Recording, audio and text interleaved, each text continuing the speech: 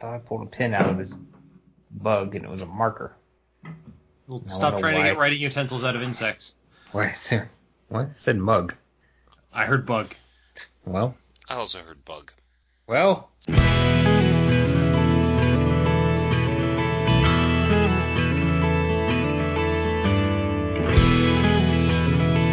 Hello and welcome to JudgeCast. This is episode number 151. My name is CJ Schrader, and with me, as always, my two assembled alphas. First off, we have Jess Dunks. Hi, this is Jess. And Brian Perlman. Hold on. There's a Pikachu here. I gotta. Oh, you're not even playing. You don't playing. even play this game. Yeah. Shh, they don't know that. I want to pretend to be cool and hip and trendy. Wait. Oh man, we should get in on the Pokemon Go podcast. You want to start a Pokemon Go podcast? I think we have to. Is this episode 1 right now? Yeah. All right. Welcome to episode 1 of Pokemon Go Cast. My name's CJ Schrader, the Bulbasaur of the group, and I have the Charmander Jess Dunks and Squirtle Brian Perlman. Why do I gotta be Squirtle? Squirtle's awesome. Oh wait, Squirtle's the cool one. Mm-hmm. Most people think Bulbasaur's the lame one. Is Bulbasaur? Is he the one with the big plant on his back? Yep. Yeah, the cool one. Yeah, he's kinda... Or Slowpoke, or Slowking. Yeah, see? I know all these Pokemon. Slowbro. Oh, is it Slowbro? Like, slow. Anyway, Nick Zinnerer will love this episode. We're here to talk about the Magic release notes, but we'll talk about monetizing a Pokemon Go podcast later. Because I think now's the time to get in. It's 5 million listeners. It's also our idea, patent pending. And no one else can take it. No one else can take it. We staked our claim. All right, so yeah, these are the release notes. So we're going to be talking about a few of the interesting cards. For people who don't realize, we don't read the entire release notes to you because that would be boring. So we pick out the cards that are most interesting. We try to remove any kind of repeat rules, whatevers, and we bring that to you. So if you ever want the entire release notes, there's always a link to them in the comments. In the show notes. Show notes. Yeah. Like for every set, there's always 5 cards where the only comment on them is, "This is an intervening if clause." Yeah. Can we just cover that now and skip those? I don't even think I have any in this time because we kind of covered it last time. We did cover. Oh my god. That's a first. JudgeCast first right here. Yeah, not covering intervening if clauses. Oh man, there's already a Pokemon Go podcast. Crap. Oh, sure. What are they called? I'm not shocked. It has 11 episodes. How? It must have been in the beta. How do you... All right, back to the show. Is it them just wandering around recording? It's like, oh, I'm at a Pokepoint. So I've actually got this idea. Like, we should live stream the game, but like physically playing the game, but stream it on Twitch. Mm-hmm. So it's just like a documentary of you walking around playing Pokemon Go, but on Twitch, which is designed for video games. Mm-hmm. I don't know why, but I think that's hilarious. Oh, there's a ton of Let's Play videos out there. So, alternatively, you could just constantly stream our servers are experiencing issues screen. Yes. Okay. All right. Let's get this episode on track because it's going to be a long one. I also do want to apologize to everyone listening. Air conditioning is out in my house. So 2 things are coming from that. 1, you can hear a lot more background noise because I have the windows open. For example, you can hear an airplane right now. 2, I can't think straight because it is so hot. So we'll just see where that goes throughout the day. I can't take my pants off because the windows are open and I have the blinds open. So first world problems, man. Yeah. I can't take my pants off because the blinds are open. Okay, so let's start off with assembled alphas. Assembled alpha. Yeah, it's actually kind of weird. We don't usually get multiple creatures as one creature anymore, but assembled alphas is 5 in a red. It's a creature wolf. It's 5/5, and it says whenever assembled alphas blocks or becomes blocked by a creature, assembled alphas deals 3 damage to that creature and 3 damage to that creature's controller. So one little note here is it triggers once for each creature blocking it. So if it is blocked by 5 1/1s, then it is going to do a lot of damage to those creatures' controllers and 3 damage to each of those. If its triggered ability ends up killing the creature blocking it, it still remains blocked. It doesn't have trample, so it's not going to do any combat damage to the opposing player. So if it's blocked by a 3/3, as it's blocked, it gets the triggers. The trigger is going to kill the 3/3, but it still remains a blocked creature. And it's worth noting that this ability does not target So if the creature blocking it is killed for some reason before the trigger resolves, the trigger's still going to resolve, and the opponent is still going to take 3 damage. Or the blocking creature's controller, which will be your opponent, assuming this is your creature. Value. So, yeah, overall, pretty sweet, honestly. Yeah, I will say this about the card from a Comprel standpoint. If you attack with assembled alphas and the opponent blocks with a 3/3, and then they pick it up and put it in the graveyard, make sure that they are also losing the 3 life, or sorry, taking the 3 damage. Because if you just put it in the graveyard, well, that might have been, since it's a 5/5, that might have been combat damage that they think killed it.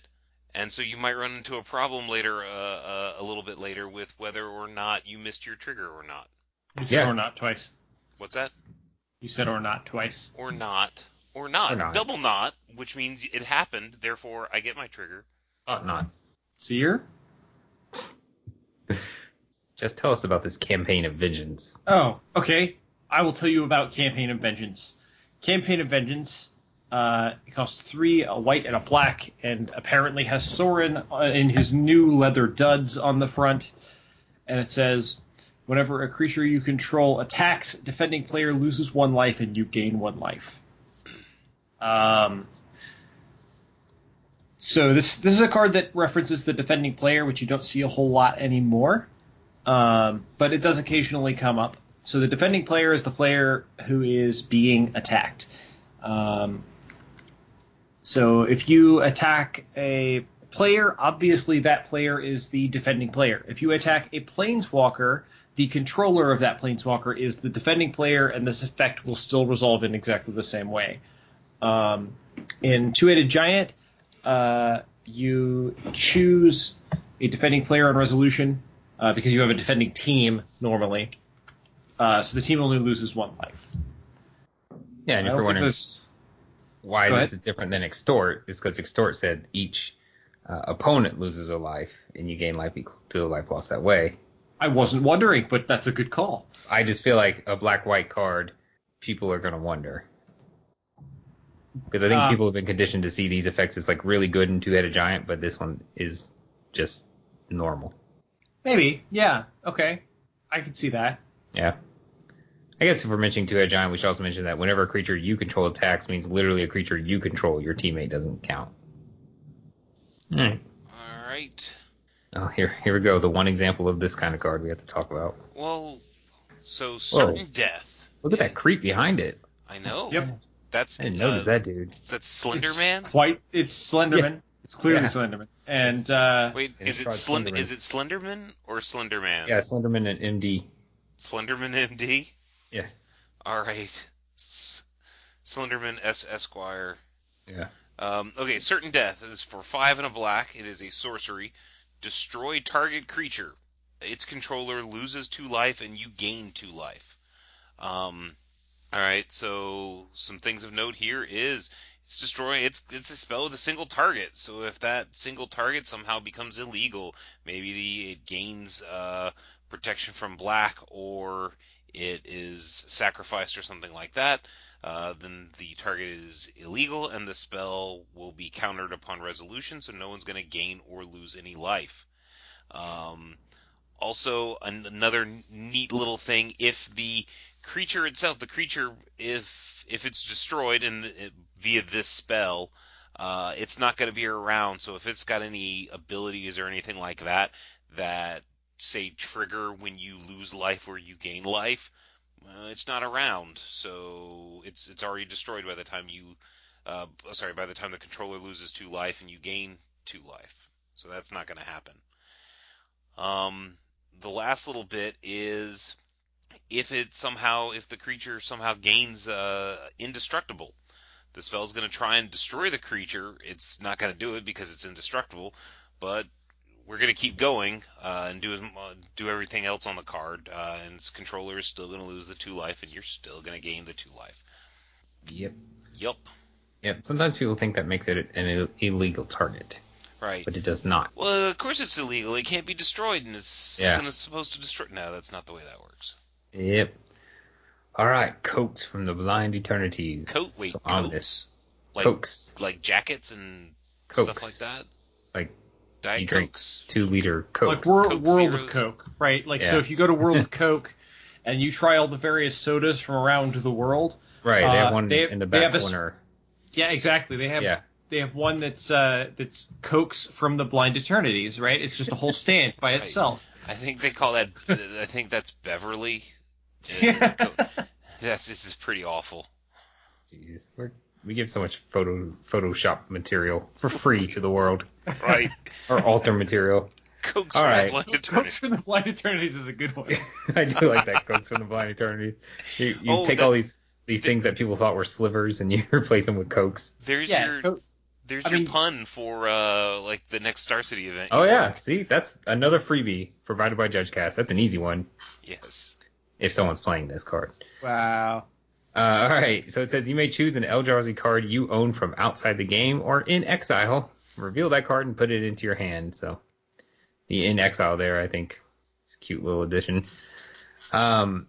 So we haven't seen an outside the game card in a little bit. Well, no, I don't think so. Withering Wish, I think. Well, that Was was the last- When was Future that? Sight. Yeah. Oh no, we had one in Rise of Eldrazi, the Eldrazi that got other Eldrazi outside the game. He also right. cursed the Blind Eternities. Spawn Sire of Ulamog Yes, sponsor Ulamog. Thank you. for the low cost of 20 mana. So, but outside the game means if you're in a competitive event, it means your sideboard. If you're in a casual game, I mean, I guess you and your friends can decide, but generally it means your entire collection. Yeah. If you have a card that's exiled face down for some reason, there's lots of cards that do that. You can't choose that card and grab it from exile. That's because a face down card, kind of like a face down creature on the battlefield. Wait. Sort of similar, So but you can't a card in the Blind Eternities. You are blind to it. it has no characteristics when it's face down in exile, so it doesn't have a creature type, so you can't choose it because you don't know it's an Eldrazi card. Even if you're allowed to look at the card for some reason, you still can't choose it. And then something we talk about a lot is... So to be clear about that, it's just because of the Eldrazi qualifier. If you had a Death Wish, for example, you could do that. Death Wish gets any card from outside the game. Okay. So you could choose one that's face down, right? A face down card outside the game. Yeah, I think if you have a Sorry, actually, wait, hold on. Yeah. Yeah, there's no such thing. I'm sorry. But the I'm stuck card- in like rules from like 5 years Yeah. ago. Don't mind. And the card Okay, that please. does get a card from exile does specify face up. I can't remember which card it is. I can't remember. It's whatever. Someone listening is gonna be like, "Oh, it's that card. It's white." You guys know what I'm talking about. Get a card from exile, put it in your graveyard before processors. it's that green guy, isn't it? Pull from Eternity. Pull from Oh, eternity. from Thank you. Eternity. So this coaxes from Eternity. Yeah. Pull from Eternity does something different. So Exile is Eternity, but outside the game is the Blind Eternities. But face down in Exile, not Blind Eternity. Or eternity. Because you can't get a card the other way. Okay. It's also worth noting that cards in your sideboard, characteristic defining abilities apply in all zones, including outside the game. It's weird to say all zones, including outside the game, because outside the game is not a zone, but they work in all zones and outside the game. And so if you had a changeling that you just really needed to get out of your sideboard, you actually could get it with Cokes from the Blind Eternities. That's true. That is true. Yeah, absolutely. Go get that the Changeling Berserker so you can save some guys from some terrible effect or something. Yeah. All right. Yes. Okay, so the next card Sorry, I is saw which one Brian gets. what's that? I saw which Oh, one yeah. Brian gets. Yeah. So the next card is Decimator of the Provinces. This set is really the Thing of Nouns set, isn't it? Well, yeah. I remember we had like It That Betrays and that kind of junk in Yeah. Rise of the Eldrazi. So far, we've had like Campaign of Vengeance, Cokes from the Blind Eternities, Yeah. Decimator of Provinces. A of B. Yeah, it's definitely the Thing of Nouns. Anyway, this is Game of Thrones, is all it is.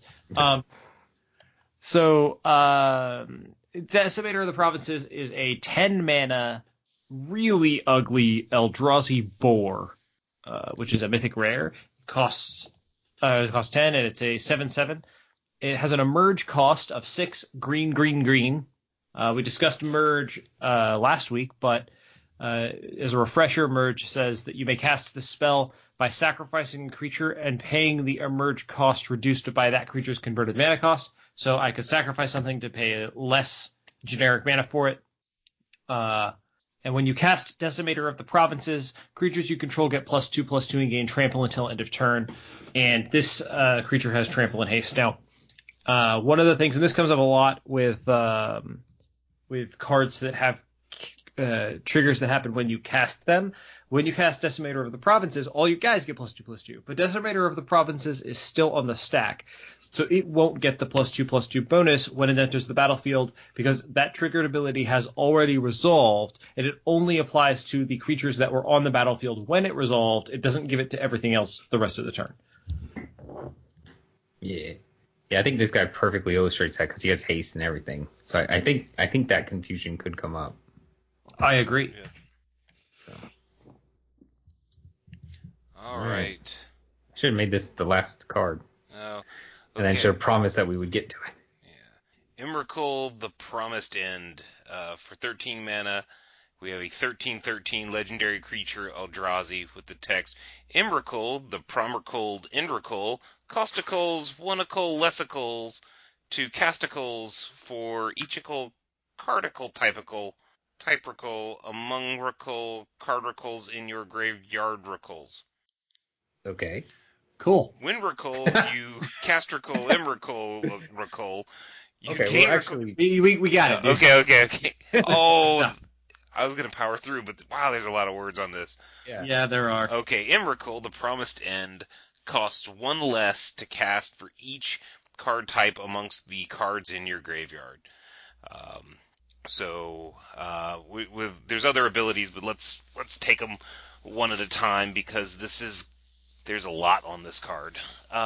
So basically, that is going to be a cost reduction. So if you have an instant and a sorcery in your graveyard, she's going to cost 11, and the more you've got, the less she costs. I think she can go to 7, 6. The release note said that you could reduce it by 8. But that didn't seem right to me. I'll be 100% honest with you. Is it? When you gain control of target opponent, cost 1 less for each card. So what are the types? There are. Tribal. So we have tribal, instant, sorcery, creature, planeswalker, artifact, enchantment. Yeah, there's 8. Seven. Artifact, creature, enchantment, instant, land, planeswalker, Nice. Sorcery, tribal. 8. Yeah, I didn't say land. Okay. Yeah. Cool. Wow. So what feels weird, what feels wrong about that to me is that means a Tarmogoyf can be an 8/9. Yes. Yeah. For some reason in my head, a Tarmogoyf could never be better than a 6/7, and I have no idea why that's where it was. Because it never is better than a 6/7. Maybe that's it, and maybe because like the dice, like you only have a Right. 6-sided die, so you only go up to 6/7 on it. That's true. That's true too. But people don't really play tribal anymore in formats where Tarmogoyf is legal. They did when it was in standard. They played Tarfire. Right. But they don't play tribal anymore, and it's pretty rare for you to have all of those, especially enchantment, in your graveyard simultaneously, or everybody's graveyard. So. All right. So I'm gonna jump That's to for 5. the last little bit on it, and then I'm gonna go to the middle, which has the abilities flying. It's pretty good. 13/13 flying. Trample. Okay. Protection from instants. Ooh. Okay, this is pretty cool. Now, one thing to note, protection from instants only functions on the battlefield, so this does not protect Emrakul from getting countered in any way, shape, or form. Now, protection from instants is also kind of cool because it means that your opponent can't kill Emrakul on your turn. They have to wait until their turn to kill Emrakul. And there's going to be a problem with that because of the next ability. It says when you cast Emrakul, you gain control of target opponent during that player's next turn.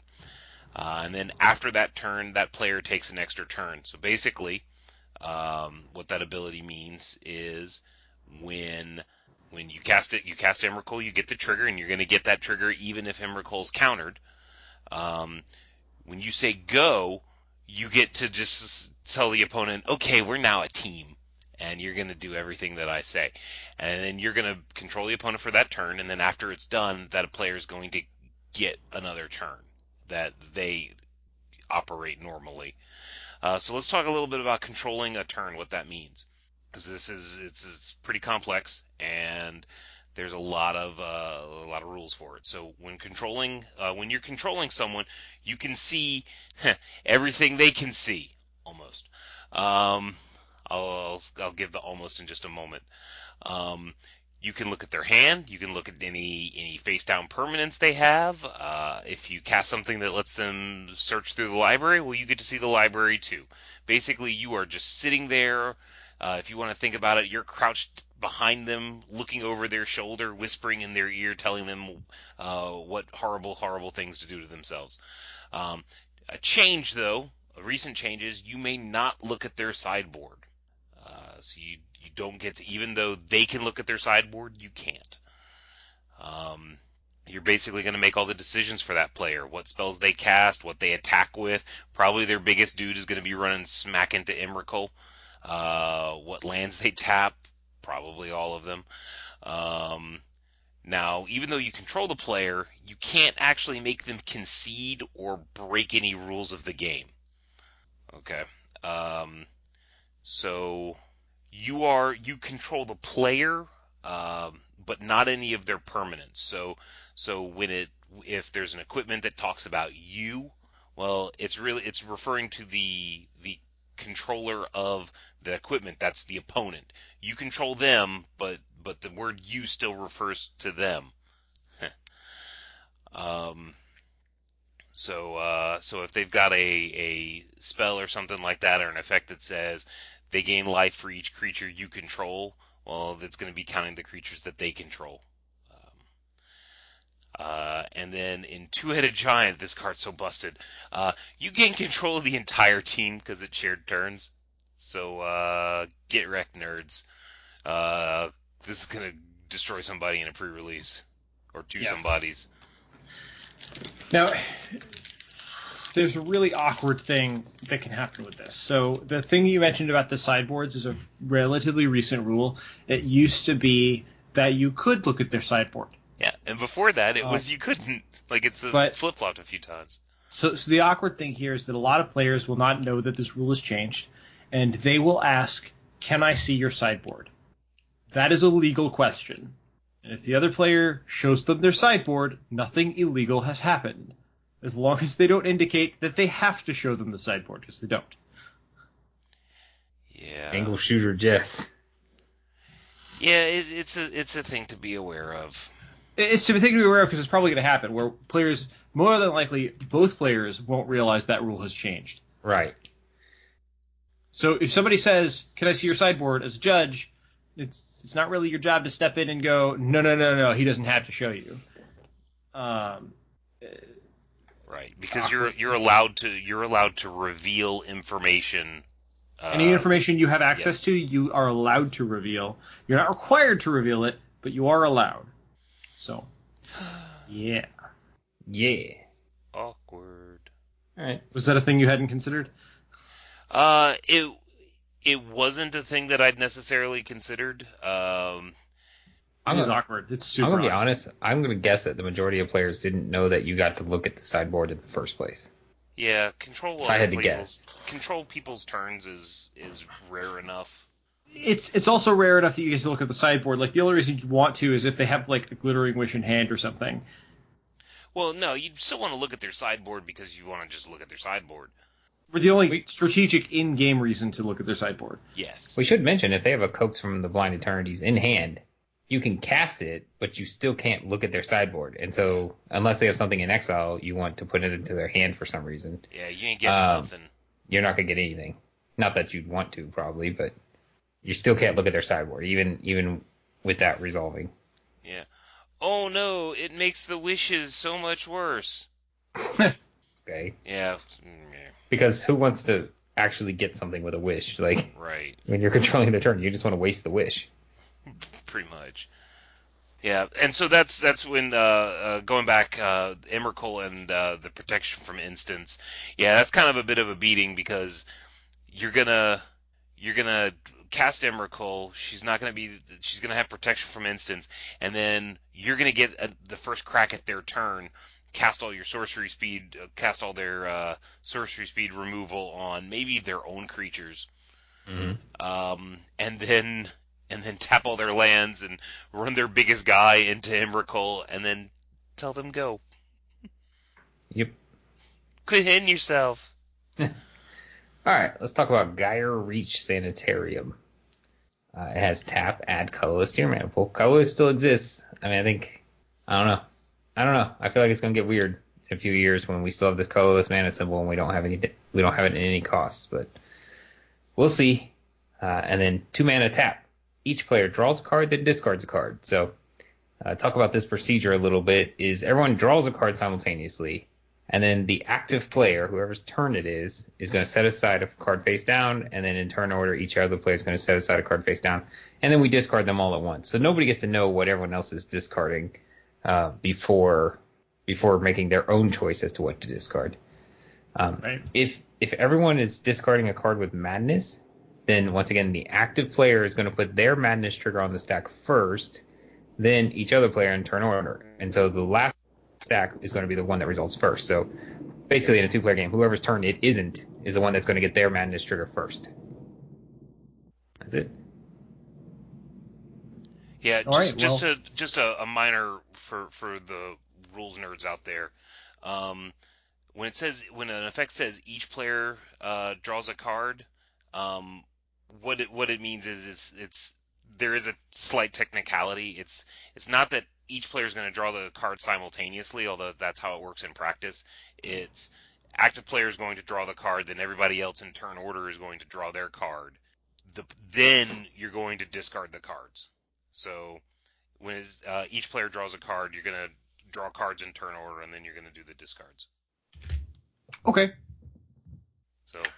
All right. Well, the next card that we have is Geist Fueled Scarecrow. So we have a Scarecrow that's apparently powered by ghosts. This is very Ghostbusters. I don't know. Anyway, so it's an artifact creature Scarecrow that costs 4 mana. It's a 4/4 and it says creature spells you cast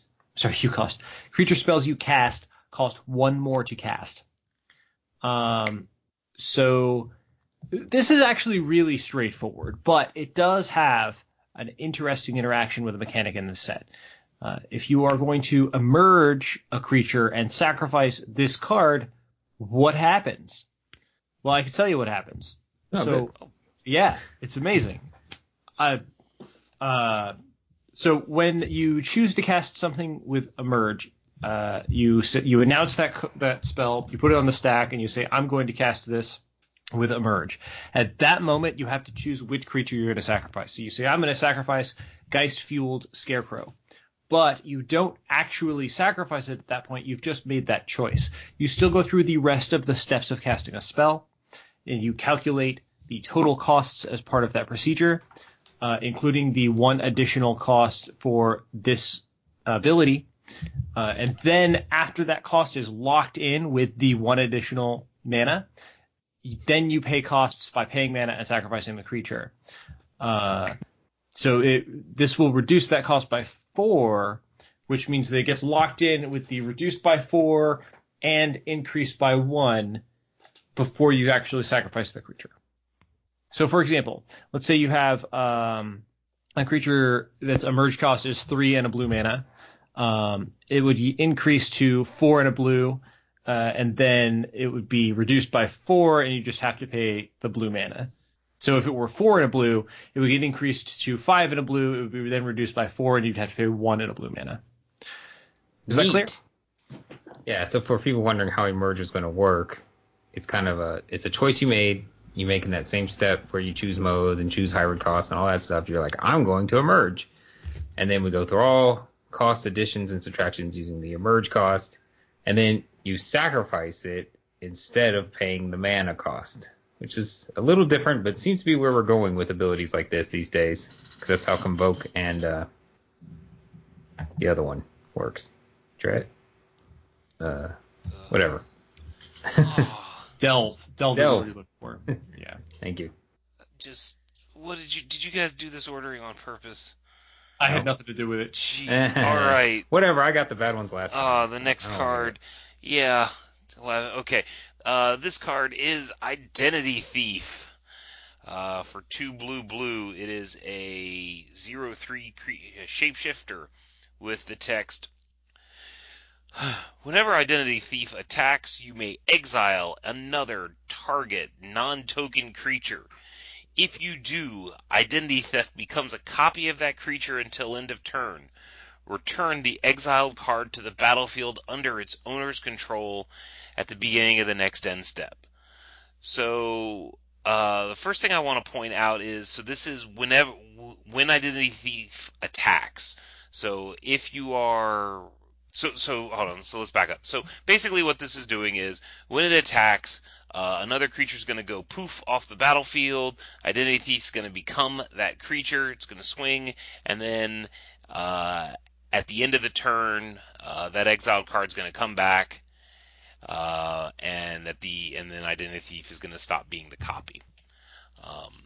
So a few things to note: if you are copying a creature that has a whenever this creature attacks trigger, that's you're already too late, because Identity Thief was declared as an attacker. That's when that would have triggered. So that would have triggered before Identity Thief becomes a copy of whatever. If you are going to go get Brucella, Voice of Nightmares, so it's a meld card, or even a DFC, you're going to be copying the face that is showing on the battlefield, or faces, or melded face thing. The melded face thing. Right, the melded face thing. So in Exile, the front face of the meld or DFCs are going to be face up, and then when those cards return, they're gonna come back either face up, sunny side up for the double face cards, or unmelded with their front face if they are meld cards. If you choose to copy a creature that is only a creature because of an animated effect, like an animated land, Identity Thief will become an unanimated copy of that land and will be summarily removed from combat. So, womp womp. That also applies to... What's that? Yeah, I was saying, in the release notes they have an example of copying like an animated Gideon, but I'm like, how are you going to animate a Gideon when you're attacking? Hey, man. I guess it could be your own creature, can't it? Yeah, I guess it could. I don't know why you would. So if you did do something crazy like that, your creature would become an unanimated Gideon with no loyalty counters on it. So... Ooh, that's bad. So don't do that? Yep. Yeah, so, some other, that's pretty much all the I mean, there's some other copy wackiness, but... Yeah. You know. Listen to our episode. Do you copy? One of our first ones. Yep. All right. Imprisoned in the Moon. Spoiler alert. Is that the Azorius symbol on the moon? No. Let me take a closer look here. Anyway. I don't think so, but it's something. It's something. All right. So, whoa. I mean, How did someone else just make it bigger? All right. Imprisoned in the Moon. 2 and a blue. Enchantment aura. Enchant creature, land, or planeswalker. Enchanted permanent is a colorless land with tap, add colorless to your mana pool, and it loses all other card types and abilities. What's interesting is that last line is almost unnecessary. Almost. So I thought it was just there as a reminder thing, but if you actually enchanted a land, the land would not lose any card types, or specifically abilities, so it does have to have that line there. Anyway, I think the card it does. I think it's all right there on the text. So one thing I did want to mention though is you're turning something into a land. So if you enchant a planeswalker, for example, creature is a much better example. If you enchant a creature all of a sudden, that thing is a land. It is no longer a creature. It's not a creature land. It's nothing like that. So what you're going to end up happening is if that thing already has some auras on it, or an equipment on it, that equipment or aura probably is going to become illegal unless that aura is another imprisoned in the moon. Or something that just enchant permanent. Yeah, but I don't know. I don't think there's many of those in this set. But who cares about this set, right? Volition reigns all over the place. All right. If you were to identity thief this creature that you turned into a land, you would still copy a creature because you don't copy other effects. Yes. Fun Well, fact. no, because it would be a land, so you couldn't target it. Ooh, good one. That's right. That's a good point. Oh, yeah. All right. All right, Jess. Tell us about this card that when people first read it, they're like, oh, I'm going to win on turn 1. Nahiri's Wrath. Costs 2 and a red mana. It is a sorcery. It says, as an additional cost to cast Nahiri's Wrath, discard X cards. It also says when Nahiri's Wrath deals damage... Sorry, not when. It says Nahiri's Wrath deals damage equal to the total converted mana cost of the discarded cards to each of up to X target creatures and or planeswalkers. Ding! I'm winning turn 1. No, you're not. So this doesn't say players on it. It says planeswalkers. I'm a planeswalker. No, yeah. Really. Yeah. Shut up. Yeah. In order to become a planeswalker, you have to drink the cokes from the Blind Eternities. If you haven't done that, now I feel like asking the next time I take somebody to see World of Coke, I'm going to be like, excuse me, where do you keep the cokes from the Blind Eternities? Yeah. When you started explaining that, you had the tone in your voice of like, well, when a mommy planeswalker and a daddy planeswalker love each other very much, you just had that tone like you were explaining the birds and the bees. Yeah. Well, so what this does is it only hits creatures and or planeswalkers. It does not target players.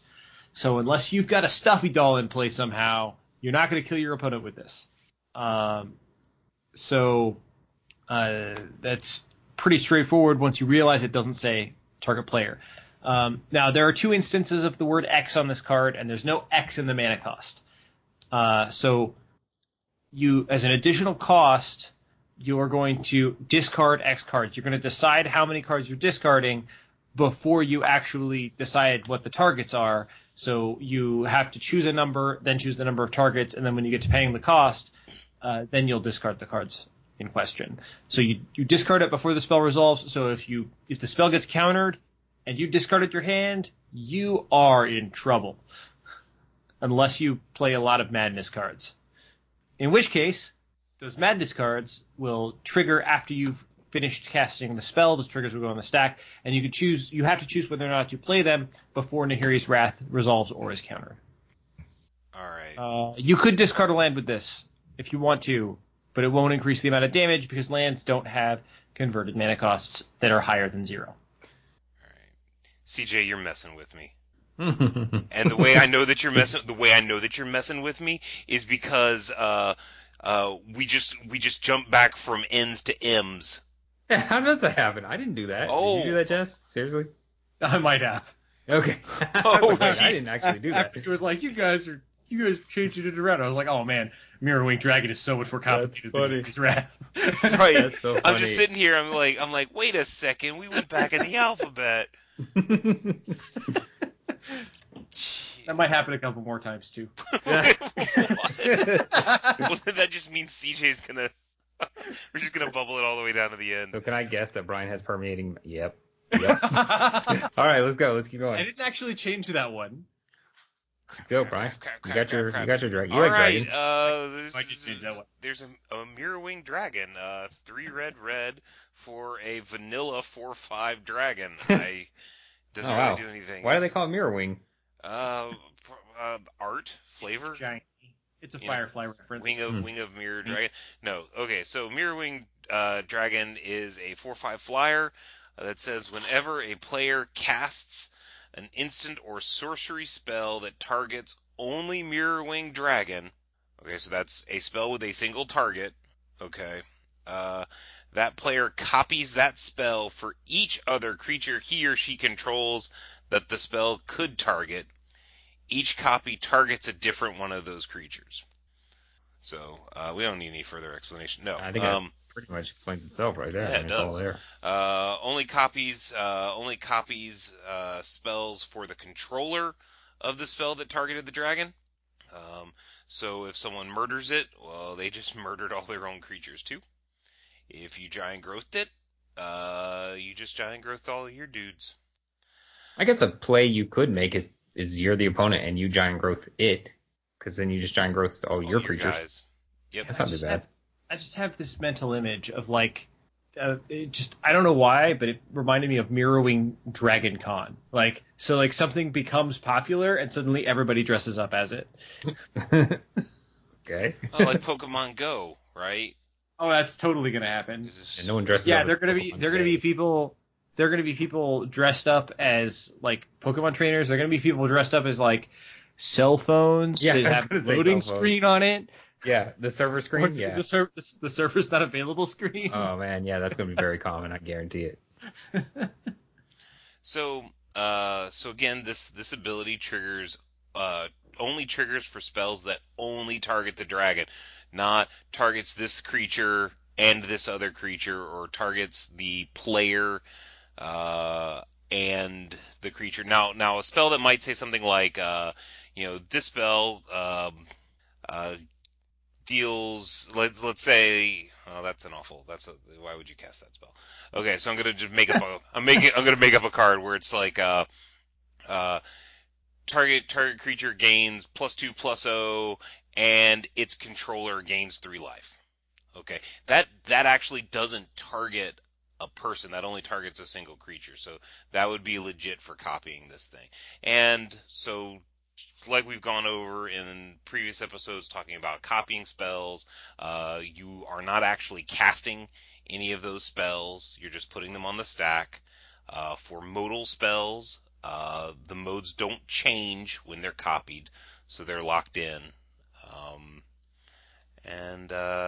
That's about. And the player who controlled the original spell still controls all the copies. And the controller of the copy, you can't choose to pay any alternative or additional costs. You can't. Sorry, the controller of the copy, you can't choose to pay an alternate cost for the copy.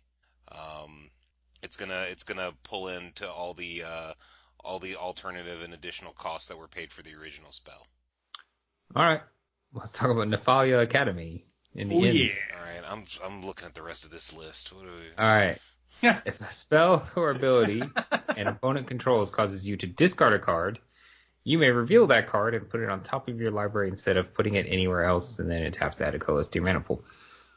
This card was the Judge Program's spoiler. This set, it was spoiled by Charlotte Sable, our arch nemesis. Our arch nemesis. Our arch nemesis. Really? Is she our arch nemesis, or really she spoiled it? No, I know that she spoiled it. I thought that Moriarty was still our arch nemesis. Oh, he is. You're right. He's the worst. No, he's not the worst. He's not the worst. He wants to go real deep into things I don't want to talk about. But people get their own enjoyments out of judging, and sometimes they don't intersect with my enjoyments out of judging. Okay, so anyway, basically what this card says is if you're going to discard a card, if an opponent is going to make you discard a card through some means, you can instead just reveal that card and put it on top of your library. So if the card has Madness that you're being told to discard, you actually have a choice because you have two competing replacement effects. You either have the option to exile it for Madness or reveal it and put it on top of your library. And then obviously if you choose to put it on top of the library, you can't cast it for the Madness cost because it's on top of your library now. That's it. Yeah, that's not bad. Between this and that land that gives you no maximum hand size, you can recreate Library of Lane across two lands. All right, moving on. 13-year-old me would be so excited. You have no idea. Wouldn't the 13-year-old you just have Library of Ling? I did, yeah. We all have played Library of Ling. Yeah, yes. You had to. I did. Yeah. All right, so we have Sigardian Priest, which is actually very pretty art. Is that Therese? It is Therese Nielsen. Yeah, you can kind of tell.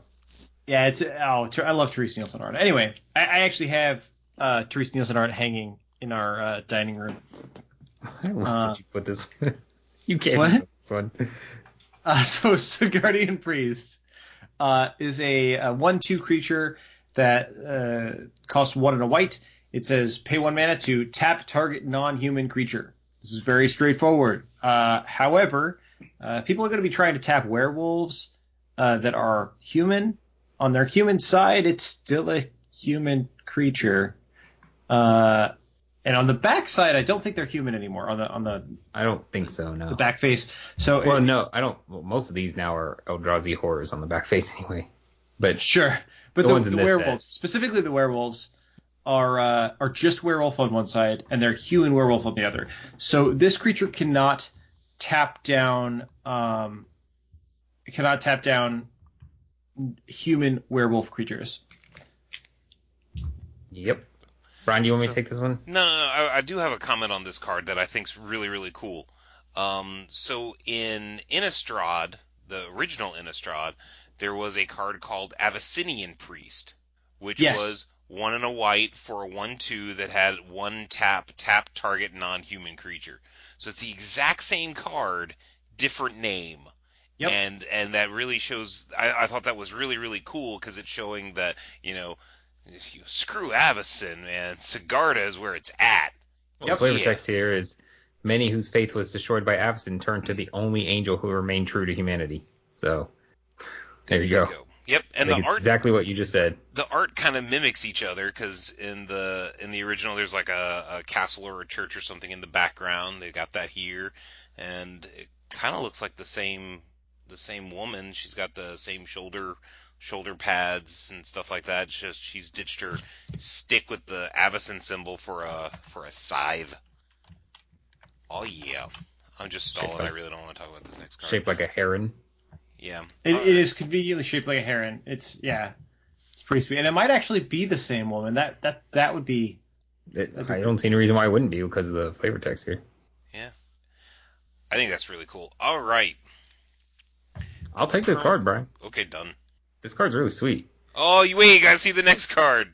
Oh wait, no, I like the next card. Okay, yeah, you like the next card. Let's do that. A little tradesies. All right, Permeating Mass. For a single green mana, you get a 1/3. Whenever Permeating Mass deals combat damage to a creature, that creature becomes a copy of Permeating Mass. What? So a few notes here, and that's a complete copy. So these guys could spread out pretty good. You could have a nice little board stall eventually. So if the creature being dealt damage takes lethal damage, say it's a 2/1, it'll die before it ever gets to become a copy. So because this trigger is on damage being dealt, and by the time this trigger actually resolves, the creature's already long dead. If the Permeating Mass takes lethal damage in combat, though, say it's blocking Emrakul somehow, the creature that kills it will still become a copy of Permeating Mass. So once again, after damage is dealt, so in that Emrakul situation, you're still going to take 10 trample damage. But after that, the Emrakul would become a copy of Permeating Mass and is just another 1/3 with the ability to copy itself. Something to look out for is if something has 3 damage marked on it through some means, let's just say through the combat, there's a double block situation going on or something like that, and it gets 3 damage marked on it, and then it becomes a copy of Permeating Mass, it will die. So that's something to remember, is that this is effectively going to lower the toughness of many creatures. And I think it's worth mentioning to remember that, any pump effects or counters or anything like that isn't copied. You're always just going to get a flat 1/3 CMC 1, and with the trigger to copy itself. That's what you're going to get every time this thing copies itself onto a different creature. All right. That's it. See, it's really not that bad, Brian. yeah, Brian. Yeah. So this next card that we're going to talk about is from a flavor standpoint, I think it's probably one of the cooler ones in the set. I agree. It's called Soul Separator. It's a 3 mana artifact. Or Brian, what if I use it on Soulless One? That's where these questions always go. Just like that jar of eyeballs. I'm still mad that Urgent Exorcism doesn't untransform Unholy Fiend. All right, keep going. Sorry, I'm so Soul Separator. Random zombies from Onslaught. So it's an artifact for 5, tap, sacrifice Soul Separator, exile target creature card from your graveyard. Put a token onto the battlefield that's a copy of that card, except it's a 1/1. It's a spirit in addition to its other types, and it has flying. Put a black Can I pause you just there? What? No, I'm going to read it all. Okay, fine, read it all. I'm going to read it all, and then I'm going to go back, because we put a black zombie creature token onto the battlefield with power equal to that card's power and toughness equal to that card's, with power equal to that card's power and toughness equal to that card's toughness. That's a whole lot of words. Now I'm going to explain it in English. Okay. Basically what's going to happen is you're going to take the two halves of the card. You're going to take the power and toughness of the card, and you're going to make a zombie out of that. Just a vanilla. So let's use Emrakul, for example. Zombie Emrakul. You will have a black zombie. You'll have a black zombie 13/13. Okay. You will also have, and now the next part is the soul, the spirit. You're going to make basically a 1/1 flying spirit with all the other stuff on the card. So if this was Emrakul, you would have a flying, trample, protection from instants, Eldrazi spirit token. So that's pretty cool. So other notes are the token copy is going to have the same converted mana cost as the original creature, so that little flying token Rakul is going to have a CMC of 13, but the zombie isn't going to have a converted mana cost. Yeah, I think people confuse that a lot because they think all tokens don't have mana costs, but if a token's a copy of something else, it will have a converted mana cost. That used to come up a lot with Ratchet Bomb and what was that artifact that made copies, infinite copies? Mimic Vat and Ratchet Bomb in the same set. Yeah, that come up a lot. And then in this set we have Emerge. So. Yeah. Another note is the Spirit token will trigger enter the battlefield effects for the creature, but they won't trigger as when you cast triggers. Yeah, so double Emrakul. So you're not going to be able to steal turns with Emrakul, token Rakul.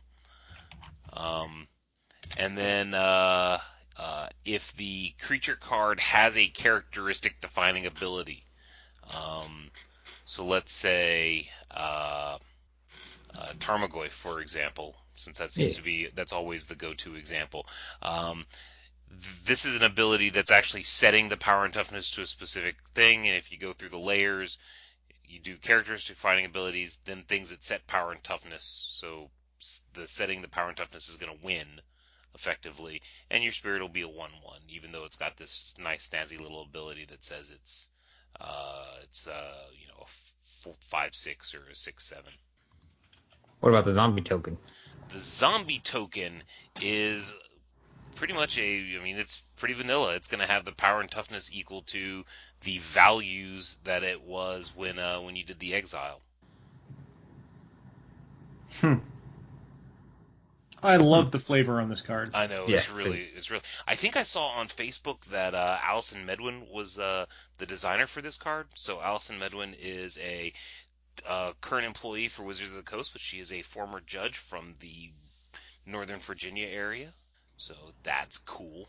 That is cool. It is cool. Also, I think I'm just gonna anytime I have the opportunity to play this card, I'm just gonna sing the title of the name of this card to the tune of Smooth Operator. Could you do that right now? Soul Separator. There we go. Thank you. So I think one other little thing here. I'm not sure how to make it come up, but if we could, an interesting thing about making a token with certain characteristics is those are the copyable characteristics of that token. So if you were to make a copy of this 1/1 spirit token, you would get a 1/1 spirit, if it's Emrakul, Spirit, Eldrazi, with flying, but it would be 1/1. It's not like there's some power and toughness setting effect on top of the copy effect. That is part of the copy effect. It is a 1/1 creature that's also Spirit. Few other quick things. If you make a copy of a double face creature card, the Spirit token, as because of the rules of tokens and how double face cards, it's not going to be able to transform. It's not going to be able to meld. It's not going to be able to do any of that fun stuff. But like we talked about last time, if it's half of a meld group, then the meld will still try to happen, and it'll exile your 1/1. Yeah. And then nothing. Womp womp. Are we ready to move on to the next card, guys? I'm ready. Yeah, we can go. Sorry to summarily dismiss you, but the next card is Summary Dismissal, it seems. Oh, look at that. So, Summary Dismissal is a blue instant. It costs 2 blue. It says exile all other spells and counter all abilities. It doesn't counter the spells. It does counter abilities, but it doesn't counter the spells. It only exiles those spells. So there are a couple of things about this. Anything that replaces countering a spell with doing something else, it won't do that. Anything that says this can't be countered, it can still be exiled. So there are a couple of things there, like if somebody casts an Emrakul, the Aeon's Torn, that says it has it can't be countered, then you can cast Summary Dismissal on it. This gets her too, because they also don't get the extra turn. Right. If you cast it in response to the ability, this is the it's not the counter spell we needed for this set, but it is the one we deserved. So only activated and triggered abilities can be countered. Things that don't use the stack, like mana abilities or static abilities, can't be countered. So things can trigger again after this resolves, especially things like state triggers. So if, for example, somebody's got a Merit Lodge with no counters on it, and that triggered ability resolves, and you counter that ability, well, it's just going to trigger again. But otherwise, this is pretty straightforward. It doesn't counter spells. It does counter abilities. Right. And it can counter multiple abilities, too, which is probably going to be useful somewhere. I don't know where yet. Yes. This is going to be great in Modern, because you get to counter all of Valakut's triggers at the same time. Ooh. Yes. That's actually very relevant now that I think about it. Any theories on why it counters the abilities and doesn't exile them? Ultimately, I don't think it matters one bit. I'm just because I don't think there's anything physical to exile. She's still could. Mostly that, probably just to avoid confusion. There are some abilities that can't be countered that this wouldn't touch. Exiling abilities just has really weird wording for players because abilities are things that are on cards. Yeah. So do you exile the card that made the ability and put it on the stack? Obviously you wouldn't, but a new player might not understand that. I think that even though this templating is a little weird to us, I think it actually makes a lot more sense intuitively. It might, yeah. I'm just curious. Any guesses? I don't think there are any abilities that can't be countered. There is an ability that can only be countered by spells and abilities. True. Say that again. You think that there's... I don't think there's any abilities that like triggered or activated abilities that can't be countered. I'm not sure that's accurate. Because, I mean, how many cards do we have that can even do that? 5?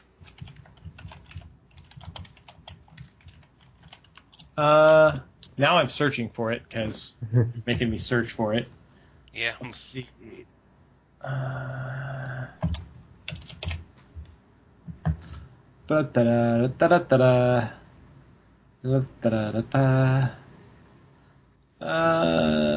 Nope, not seeing it.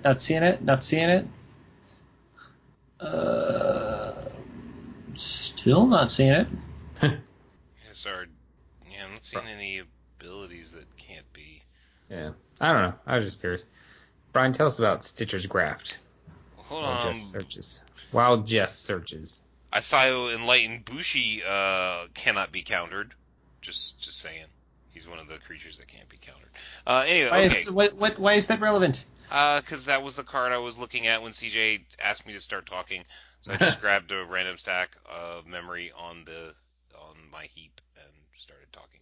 Okay, Stitcher's Graph is for 1 mana. It is an artifact equipment. Equipped creature gets +3/+3. Has equipped cost of 2. That's pretty awesome. All right, pretty good. Yeah, I know. That's solid, man. Pass the vanilla test or whatever. Yeah. Whenever equipped creature attacks, it doesn't untap during its controller's next untap step. Okay. Okay. Sure. So there's a little bit of delay. And whenever Stitcher's Graft becomes unattached from a permanent, sacrifice that permanent. Ooh. Okay, so let's talk a moment. Let's say for whatever reason, you have 2 Stitcher's Grafts attached to the same creature. So your little 1/1 is now a 7/7 behemoth, and it gets in there and it swings. So whenever this equipped creature attacks, it doesn't untap during its controller's next untap step. So since I've got 2 of these Stitcher Grafts equipped to it, that means it's going to have to sit out on the sidelines for 2 turns, right? Wrong. No, it is not going to untap during the controller's next untap step. So both triggers are still going to happen, and both of them are going to prevent it from untapping during the next untap step. But it doesn't like stack, or you're not skipping an untap step. You're still going through it. So it's no matter how many times this thing gets stacked up on one creature, it's only going to happen the one time. The next part about whenever Stitcher's Graft becomes unattached from a permanent, sacrifice it. So unattach happens when you attach to another creature, when Stitcher's Graft leaves the battlefield, or somehow stops being an equipment, it's going to become unattached. In that particular case, you're going to sacrifice that permanent. Now, one little thing is, if you somehow gain control of Stitcher's Graft while it's attached to your opponent's creature, you can move Stitcher's Graft to your creature. It will become unattached from your opponent's creature, but since you don't control that creature, you can't sacrifice it. And it's your trigger, so your opponent's not going to sacrifice the creature for your trigger. Nope. So nope. They get to keep it. Brian, what if I activate the equip and then for some reason the creature that I'm trying to equip to gets killed in response? Well then what's going to happen is that equipment is going to stay exactly where it is, and nothing's going to happen. So it never became unattached. It never became unattached. And even though I said you can unattach happens when you attach to another creature, so you can't attach it to itself and then reattach it to itself and be like, oh yeah, well, for a second there it became unattached. No, that doesn't work either. That's right. So that's a play you can't make if you're Emrakulling someone. All right, let's take inventory. So take inventory. What? It's me. What? No, because you skipped me. We never skipped you, oh, Brian. No, you're right. Yeah. You're right. My bad. Right. Did I do something? I get this one. Nope, we're all right on track. And we're all good, Brian. I get the worry, one-line card. Don't worry about what you did. Take inventory. Draw a card. Then draw a card. Wait. CJ told me to do Stitcher's Graph. That's why I did it. You should have. Yeah. Everything's fine. We have all done an equal amount of cards. We have taken inventory of the number of cards we've done. It's an equal amount. Okay. Now I will retake inventory. Draw a card, then draw cards equal to the number of cards named take inventory in your graveyard. So, the only thing really, then there's another card in the set that does this same thing. But all it's worth mentioning is when these cards are resolving, they are on the stack still. The very last step of a spell resolving is to go to the graveyard. So it's still on the stack. So basically the first time you cast take inventory, you're going to draw one single card because there are no cards named take inventory in your graveyard. And then it will increase from there. Cool. That reminds me of that cycle from Odyssey. Kindle. Reminds me of Kindle. Yeah, like Aether Burst and all Yeah. that. Anyway, the next card is Tamio, Field Researcher, who has somehow gone from blue to Bant. Yeah. I'm not gonna go into that. That feels Lord Helmet, they've gone to plaid. They have. feels very box checky to me. Aww. Yeah. Do we have a Bant Walker yet? Nope. Check the box off. You Wait, know. I'm confused. It's not a Rhino. So, Tamio, Field Researcher is a Planeswalker, costs 1 green, white, blue. And it has 3 abilities, like most Planeswalkers. The first one says +1, choose up to 2 target creatures. Until your next turn, whenever either of those creatures deals combat damage, you draw a card. The second ability says -2, tap up to 2 target non-land permanents. They don't untap during their controller's untap step. And -7, draw 3 cards. You get an emblem with you may cast non-land cards from your hand without paying their mana costs. That's insane. Huh. All right, so It's pretty good. yeah, it's really good. To be honest, I was expecting something way more hippogriffy. Yeah. But you know, it is what it is. So let's see, what can we talk about with this card? Interesting rulesy stuff. This first ability says up to 2 creatures. You can choose 0 creatures, and you can choose your own creatures. So you can choose your own creatures, and then those creatures can attack, and then you draw cards when those creatures attack. In fact, I think that's the way that's probably going to be used most frequently, is choosing your own creatures. It can also be used defensively on your opponent's creatures so that they don't attack, but it's probably not the best use in most cases.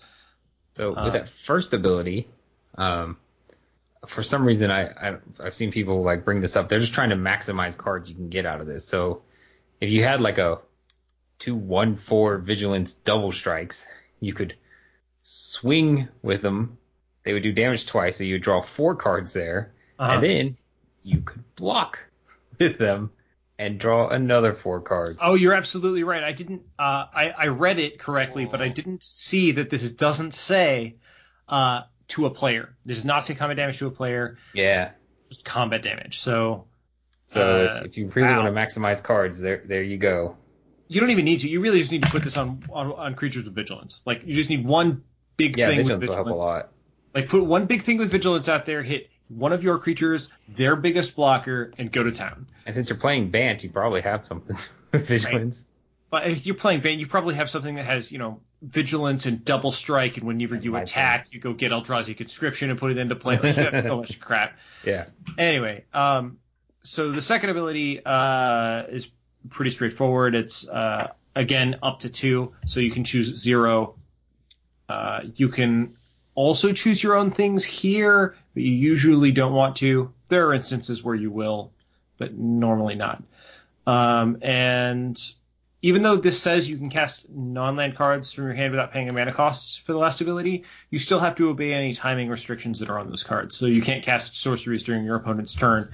You still have to cast them on your own turn during your main phase when the stack is empty. Cool. All right. Oh yeah, letting her hair down. Oh yeah, she is. She's well, her hair was actually down in Dark Ascension too. So All right. So we have Thalia, Heretic Cathar. I guess she's no longer the Guardian of Thraben, or maybe she is. I don't know, Guardian. I don't know. Guardianer. So anyway, she's 2 and a white. So for a 3/2 first strike, which is pretty respectable. She also has the ability: creatures and non-basic lands your opponents control enter the battlefield tapped, which is what? Things to remember with this is specifically, so if you have a card that says, like one of the shadow lands from Shadows over Innistrad, like Port Town, that says like, hey, reveal plains reveal a plains or an island from your hand, or this thing comes into play tapped, and you say, okay, here's my plains. Thalia is still going to say, not good enough. It's still coming into play tapped. In Modern, if you are going to pay 2 so that your Shockland enters the battlefield untapped, you just shocked yourself. It's coming into play tapped. Another thing is, if Thalia enters the battlefield at the same time as opponent's creatures or non-basic lands, her ability isn't on the... I mean, she's not actually on the battlefield yet. So the way this particular ability works is it has to be on the battlefield in order to modify how other things are entering the battlefield. So if she's not there, it can't do anything. It can't do anything to those. Okay. Okay. I don't know. You know what? Thalia feels like she should have been. I just think opening the Hell Vault maybe would have gnawed at her a little bit. It probably did. I mean, she let Avacyn loose, and then Avacyn killed. All right, Thirsting Axe. Look, man, she's got a lot to prove, a lot to make up for. So that's, she's all salvation will not be granted by the Lumark Council. It must be earned. The edge of a sword if necessary. Or the edge of a Thirsting Axe, which says equipped creature gets +4/+0 at the beginning of your end step. If equipped creature didn't deal combat damage to a creature this turn, sacrifice it. So that to a creature thing, that's kind of a big drawback because they can just let it through. No blocks. Yeah, no blocks. I mean, yeah, they take 4 additional damage, but your creature dies. So the big point here is you should not move this card in your second main. I think it's common sometimes to swing with a creature and then, let's say they block it with a 1/1. And then in your second main, you move it to some other creature so that you have a big blocker. But in this case, you don't want to do that because if you move it in your second main, then whatever you move it to will have not dealt combat damage this turn, and you're going to end up sacrificing it. Yeah, I guess you might actually be able to do that, like if you attach it to your big creature and then you swing with it, and they choose not to block it. Yeah. And then you're like, oh crap. Then yeah, you can move it to one of your little dirtly dudes. Yeah. Let's change this advice from don't do it to be aware of what you're doing when you do it. How about that? Like whatever you move it to is going to get killed. Yes, the thirst is real. But you can protect the creature that originally had it on it. All right. Yes. All Tell us right. about this weirdo. I like this card a lot for a number of reasons. This is Tree of Perdition, which is the exact opposite of Tree of Redemption, which is another one of my favorite cards.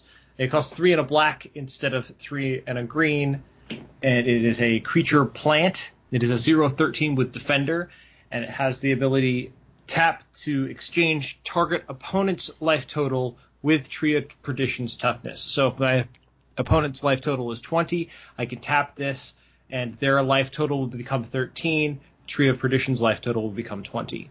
You can do this in response to blocking as well. To answer the first question, no. If you make Tree of Perdition's toughness 0 in response to this ability, it will not make your opponent die because the swap can't happen. So none of it. Like one part of the tragic slip. Yeah, exactly. One part of the exchange can't happen, so none of the exchange happens. That's just part of the rules.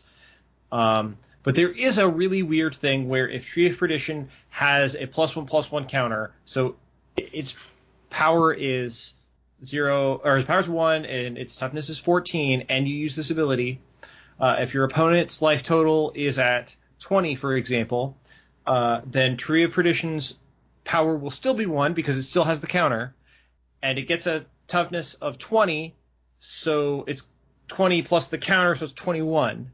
But its original 14 transfers over to the opponent, and they have a life total of 14.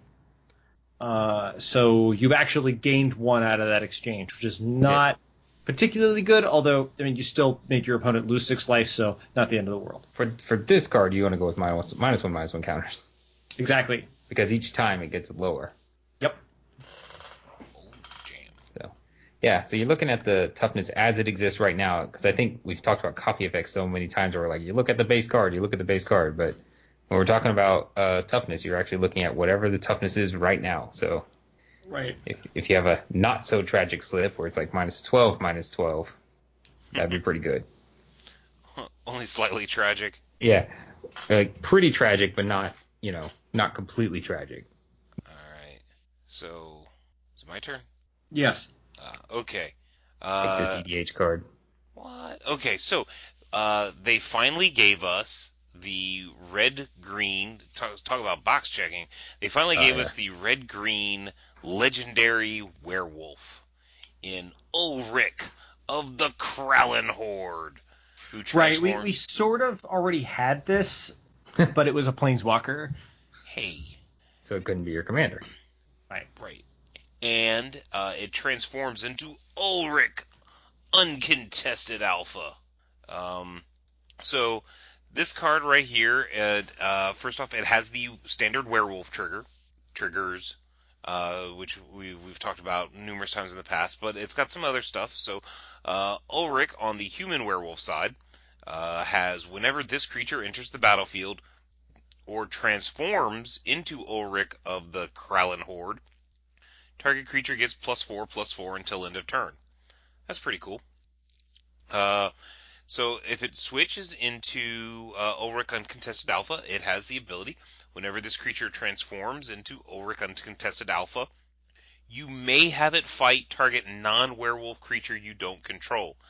Now, one little interesting thing about this is the targeting of the non-werewolf creature is mandatory. You are going, when it flips, you are going to try and, if there is a non-werewolf creature you don't control, you've got to target one of them.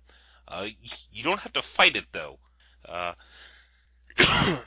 Sorry, so if the only non-werewolf creature that you don't control is Emrakul, you don't have to fight it, which is probably the smart thing to do. Now, in order to actually fight, shorthand, there's a bunch of rules for it, but in shorthand, both creatures still have to be there. Both targets still have to be around. Both Ulrich and the target non-werewolf creature both have to be around in order for the fight to actually happen. Okay, so they have to be there, and the non-werewolf creature still has to be a legal target. He's the uncontested alpha, but he won't pick a fight with a werewolf. So I feel like it's just he's uncontested because he won't. Well, he just doesn't contest. Well, they won't fight him, so it's not really a fight. Still, he can't. No, he can't target a non-werewolf, or he can't target a werewolf. I don't see it. I don't see it. It's not. He's just beating up on him. It's not actually a fight back. Second note: in the first picture, he has a wolf next to him. In the second picture, he doesn't. Did he become Alpha Wolf by killing that wolf? We're gonna say yes. Let's see. Looking. Maybe Ulrich is the wolf. What? The wolf hulks out and eats that dude. we always thought it was the dude, but it's the wolf. I mean, look at the wolf. The wolf's got like one piece of white cloth on for no, that's reason. The axe. That's the axe. Okay, yeah, you're right. Yeah, I made the same mistake. Where'd all those clothes that guy had go? Yeah. I know. Now they always get them back because his pants are also uncontested. Oh, that's where his clothes went. Let's talk about unsubstantiate. Just rolls right off the tongue. Return target spell or creature to its owner's hand. So, you could say this counters spells. I mean, it puts them back in their hand, but it does remove it from the stack for now. So if they do that, what was it, Nahiri's Wrath, you could really get them. Oh. If they Nahiri's Wrath and discard a bunch of cards, and you're like, let's put that back in your hand. Womp womp. Oof. Yeah, don't worry, you can just discard more cards next time. Yep. So this can target spells that can't be countered. I wouldn't recommend doing this on many of the Eldrazi because they all have cast triggers versus enter the battlefield triggers. And this could be used if something's making a copy of a spell. You could use this to bounce the copy, and then the copy would cease to exist. So it completely counters a copy of a spell. And you can also return creatures too, but that's boring. All right, Jess, take us out. It's been a long night. So I do want to. So what I do want to say one other thing is that this can be really useful if the creature spell you're returning has emerge and they paid the emerge cost. Yeah, that's a good one. Because they've already paid the cost of sacrificing the creature and you're bouncing it back to their hand. They may not be able to actually cast it again, and they're not getting that creature back. So this can be pretty useful. This is, I think, probably a very good card in limited and maybe in standard. Yeah, I think so. Yeah, definitely in standard. Now that I think about it. All right, so next card, Waxing Moon. It is an instant. It says transform up to one target werewolf you control. Creatures you control gain trample until end of turn. This is a cool card because you don't have to target a werewolf. If you don't have any werewolves, you could still just cast it to give all of your guys trample. However, if you do target a werewolf and that werewolf gets destroyed or exiled or whatever, and it doesn't have a legal target anymore, then it will be countered because it had a target and that target's not legal anymore. That's sad. And this, just like basically everything, can't transform Arlencord. She's not a werewolf, but she's a not. werewolf. Right, yeah, because she's not a werewolf. Just like Nicol Bolas is not a dragon. Yeah, Nicol Bolas is also not a dragon. All right, so we got one email based around this set, so I thought we should go ahead and read it real quick from our biggest fan, Eric He. He says, "Dear JudgeCast, shiver me timbers. Make your own brand, Eric. You're the number one emailer. You don't have to take from Callie Rainwater." Brazella says, more than one person could be a pirate, okay? No, he needs to forge his own way. He could be like, here's a picture of me doing a robot dance. I don't know. That's up to him to figure it out. Chip chip cheerio, fellas. Chip chip cheerio. Chip, chip, yeah, and then we'll start being like, chip chip cheerio, guys. Yeah. Hello and welcome to Judge Guys. Chip You chip cheerio. Talk like Ned Flanders. Howdy doodly. Yeah. So just think about it, Eric. All right. Brazella says opponents can't cast spells. That's the merged somethings. Opponents can't cast spells with converted mana cost 3 or less. That's the one of the settings on like the worst speak and spell ever. You just pull a little cord and it goes around. Brazella says. Moo. It's just Do I want to get terrifying distracted? screams. Yes. Do speaking spells still exist? I don't think it's a speak and spell. But you know what I'm talking about, right? I know what you're talking about. I thought they were speaking spells. Nah, I think those might be electronic. But yeah, you pull the little cord and it goes around. The cow goes. See and says. See and says. Yeah, that's what you're thinking of. Oh. It's got the little thing you pull and it goes around in a wheel and it's like, yeah. All right. Eric asks, what I want to know is how does this work with X spells, for example, Fireball? It is my understanding that Fireball has a CMC of 1 almost everywhere, but has a CMC of X plus 1 on the stack. Does Brazella prevent me from casting a Fireball where X is 10? Thanks, Eric. Brian, I'll let you answer since you're next in line. No. No, it does not prevent you. Yes, no, it does not prevent you. No, I'm not answering the question. Yeah, does Brazella? No. So, when you are casting your spells,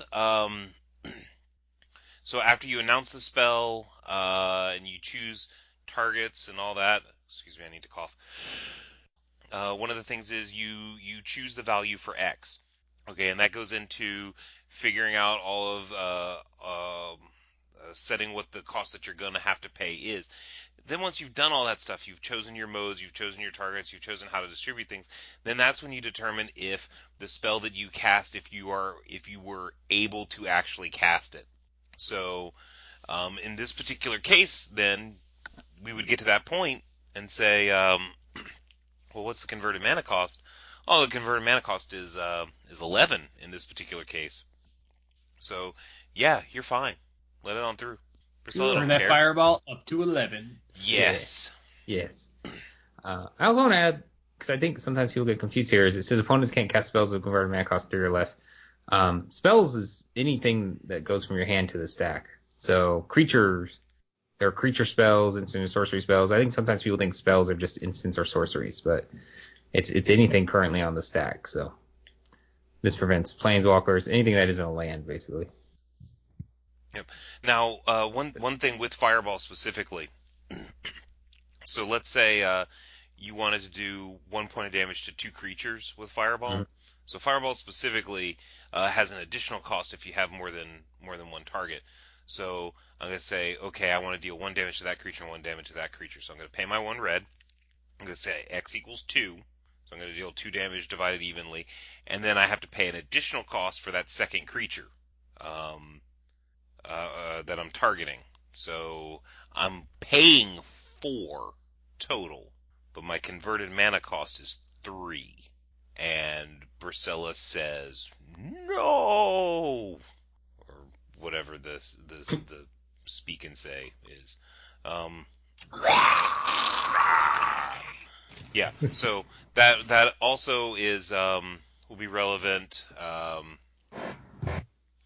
That specific Bricella ability will be relevant with the, what is the name of the ability that lets you escalate? That is also escalating. Will not necessarily get around Bricella's ability either. Right. If the cost of the spell is 1, 2, or 3, it doesn't matter if you're escalating or not. It's always converted mana cost 1, 2, or 3. Yep. All right. Well, if you want to email us about anything we have talked about or anything at all, you can by emailing us at judgecast@gmail.com. You can also like us on Facebook at facebook.com/judgecast, or follow us on Twitter, twitter.com/judgecast. Maybe one day we'll have our own Pokemon Go team. Woohoo! That'd be cool. Team Valor. Maybe not. Yeah, Team Valor. Is that the team that you guys are on? Yes. Yes. What's the It is blue? the best team. It's what? What? Nothing. All right. It's what I thought. Yeah. Just keep your mouth closed. All right. Well, before we get into any more Poke Talk, you guys got anything else you want to add before we wrap up? I don't think so. This one wasn't too long, not bad. It's Too long? been long. Anyway, so All right. Okay, cool. So thanks everyone for listening. My name's Cedar Schrader. I keep it fun. Wait, I'm fair. I keep just- fair. I'm just tongue-side. Keep it fun. I'm He Brian, got me. I'm Brian Perlman. I keep it on Team Instinct. Woo!